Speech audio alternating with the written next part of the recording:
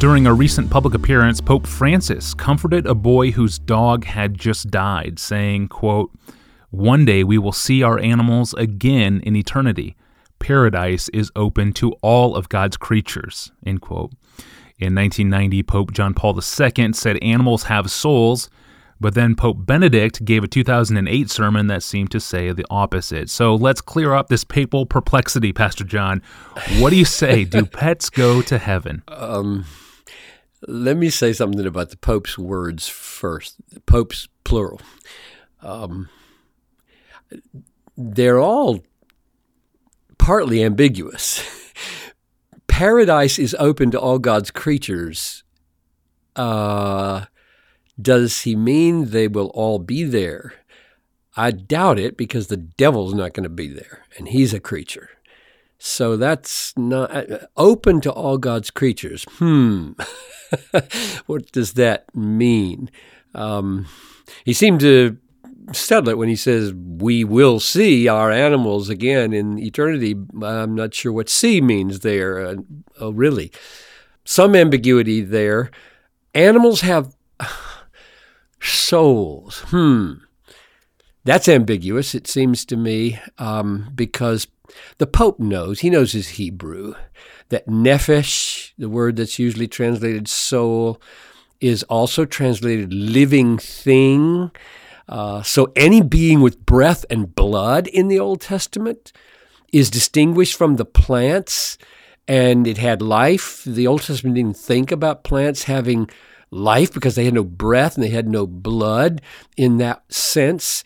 And so breathing and blood-coursing things had nephesh, which is usually translated soul, and it didn't mean soul like we usually mean it for the human being who has a soul in the image of God.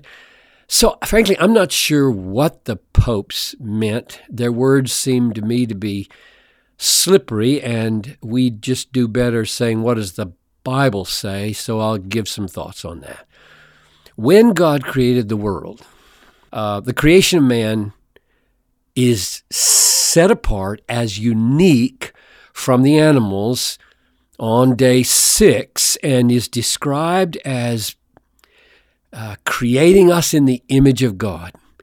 So the soul of man is different from the soul, that is the coursing of the blood and the breathing of life, found in animals. Man is unique and is meant to have a unique destiny. When the Son of God enters history, he comes as a human being, not as an animal. And he saves humans. And he conforms humans to his own nature as the God-man, not the God-animal.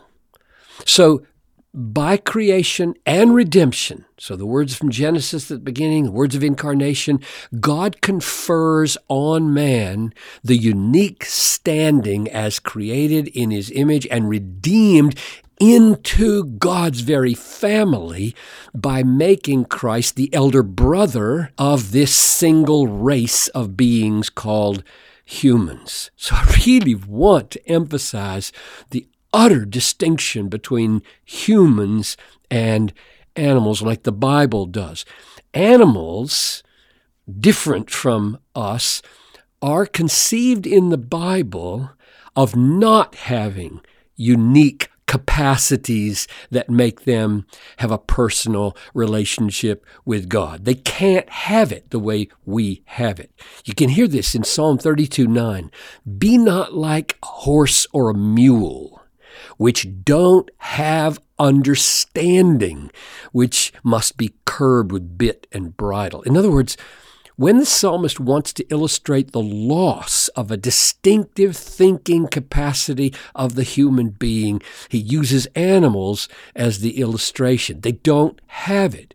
Animals are unlike man in that they simply perish, and that's that, according to the Bible. There's no thought of them being in the realm of the dead, in Sheol, like humans, with some future in the same way that man is.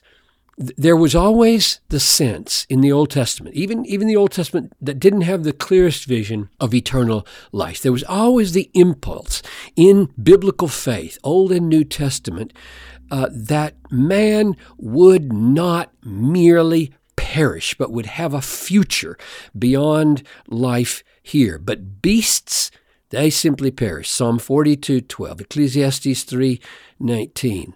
So the animals, all of them, are seen in relation to man as what? As food. This is amazing. I just read this in my devotions. That's why I thought of it.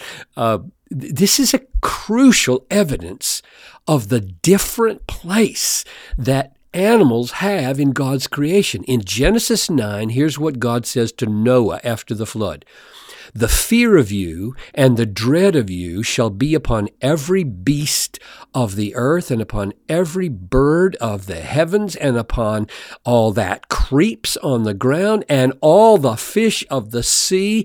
Into your hand they are delivered. Every moving thing that lives shall be food for you. That's what? Every living thing is food for you. I mean, could you say it any clearer? You are in two absolutely distinct categories. One is in the image of God, and the other is eaten by things that are in the image of God. And he says, and as I gave you the green plants, I now give you everything for food. So in God's mind, there's man, and there's everything else that lives.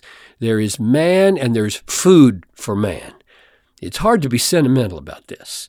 It is an absolute qualitative distinction between man and animal. So, if there is any possibility that animals will be in eternity, in the new heavens and the new earth, it's not based on their being like us, or having a soul, or being cute, or lovable, or in the same category that we are. Man is unique. Man is in the image of God. Man is the focus of salvation through the God-man, Jesus Christ. So the likelihood that animals will be in the age to come, and I think it is a likelihood, is based on Isaiah 11 and Isaiah 65. It goes like this. Count these animals as I say them. The wolf shall dwell with the lamb, and the leopard shall lie down with the young goat, and the calf and the lion and the fatted calf together. And the little child shall lead them, the cow and the bear shall graze. Their young shall lie down together, and the lion shall eat straw like an ox. The nursing child shall play upon the hole of the cobra, and the weaned child shall put his hand on the adder's den. They shall not hurt or destroy in all my holy mountain, for the earth shall be full of the knowledge of the glory of the Lord as the waters cover the sea. It's Isaiah 11. Here's Isaiah 65. The wolf and the lamb shall graze together. The lion shall eat straw like an ox, and dust shall be the serpent's food. Oh my.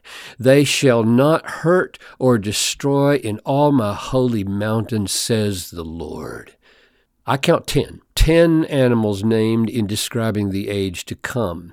Now, you might take all that as symbolical pictures of peace. But it seems to me a very odd way of talking if you don't mean it literally. No animals are going to be there, but let's use animals to illustrate human peace. I think that's weird. No, it looks to me like they're really going to be there. The reason I take those texts so seriously is that when I ask a couple of questions, I give a certain answer. Here's the question. Did God create a group of beings only to destroy them in the end?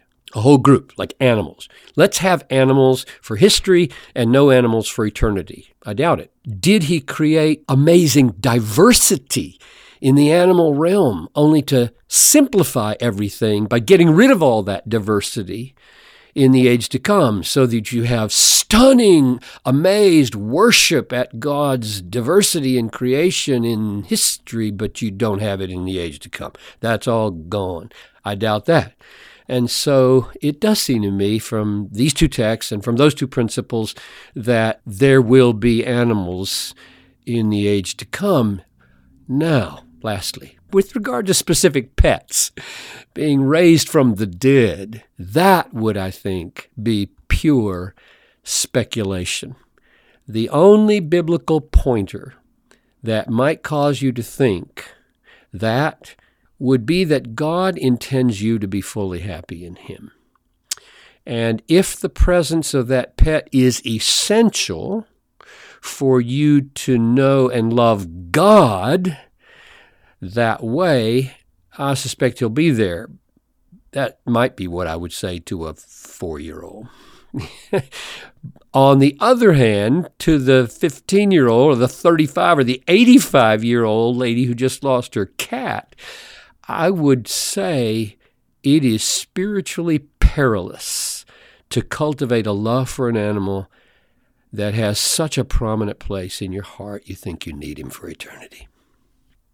Thank you, Pastor John, for tackling this question. We need to break for the weekend, but we will return on Monday to talk about parenting teenagers, specifically talking to teenagers.